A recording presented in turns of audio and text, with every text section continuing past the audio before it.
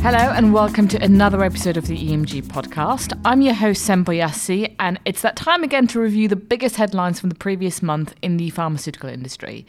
Now, I personally didn't think that there were any overarching themes that dominated September, so I'm instead going to talk to you about a number of particularly eye-catching announcements that took place that I feel demonstrates how the pharma industry overall is really starting to evolve its approaches.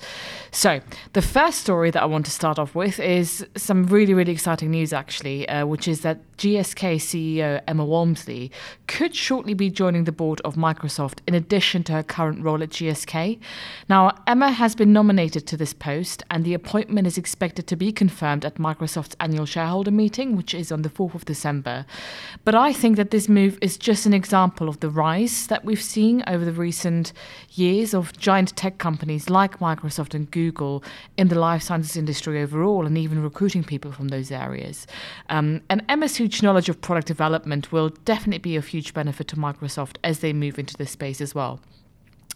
Other exciting news included Sanofi's creation of a mental health app for multiple sclerosis patients.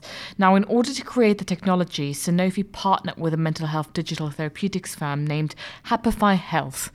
Now, this app is currently in a proof of concept online trial stage with several thousands of MS patients. But once those results are published later this year, Sanofi and Happify are basically planning to submit the app to the FDA so that it can go through its usual regulatory process for software as a medical device.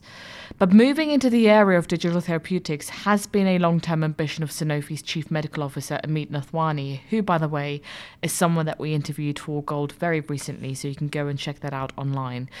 But it basically shows the increasing emphasis being placed on digital technology as a means to treat patients by the pharma industry, something we're bound to see a great deal of in the coming years. But it's also yet another example of pharma working with tech companies, which is just great to see overall. Now, moving on, another big story that caught my eye in September was an Israeli subsidiary of Teva Pharmaceuticals called Salomon Levin Edelstein, who I'll refer to as LSE, making a deal with an Israeli medical marijuana product maker called Canndoc. Sorry, yeah, it's Canndoc, not Canadoc, to distribute its product to Israeli hospitals, health maintenance organizations, and all pharmacies as well. But SLE will also provide logistical support to distribute Candoc's products abroad to countries that support the sale and distribution of medical cannabis as well. So that's really exciting for them. But it's a big move by a major pharmaceutical company, I would say, in the area of medical cannabis anyway, of which there hasn't been much movement so far. And it will be very interesting to see the rate at which other big pharma companies start to take big strides in this field as well. Now, a theme that we've noticed at Gold over the last year or so is that pharma companies have been increasingly willing to collaborate with external organizations, tapping into their expertise of other healthcare areas to drive forward new treatments to benefit patients at the end of the day. So it was fantastic to see the announcement that Bayer will be working with Brigham and Women's Hospital and Massachusetts General Hospital to launch a joint lab to research new drug candidates to basically treat chronic lung disease. Now, the joint lab will host scientists from each of the three parties, with Bayer investing over $30 million to fund joint research projects over the next 5 years. So do keep an eye out for that, because I'm expecting nothing but amazing news from that going forward. And finally, I want to end on some really fascinating research findings that emerged in September, courtesy of Abbott. They were showing essentially that artificial intelligence technology that they developed is able to help doctors better determine which patients are having a heart attack. Now, the company believe that technology could potentially be developed further in the future to allow detection of a heart attack before it even occurs.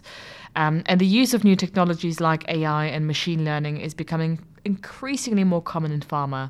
And this study is just one example of that, because there are so many more. And as I said, so many more will be emerging. So really fantastic. But that's it for our September review of the pharmaceutical industry. Again, I just picked up on a few particular highlights that related to the industry that resonated with me or that caught my attention in particular. So do make sure that you keep an eye out for any other news and talk to us on social media, on LinkedIn, on Twitter, if there's anything else that you think we should be aware of and that we should talk about in the future. But yeah, that's it for now. Thanks for listening, and join us again next week for another episode of the EMG podcast.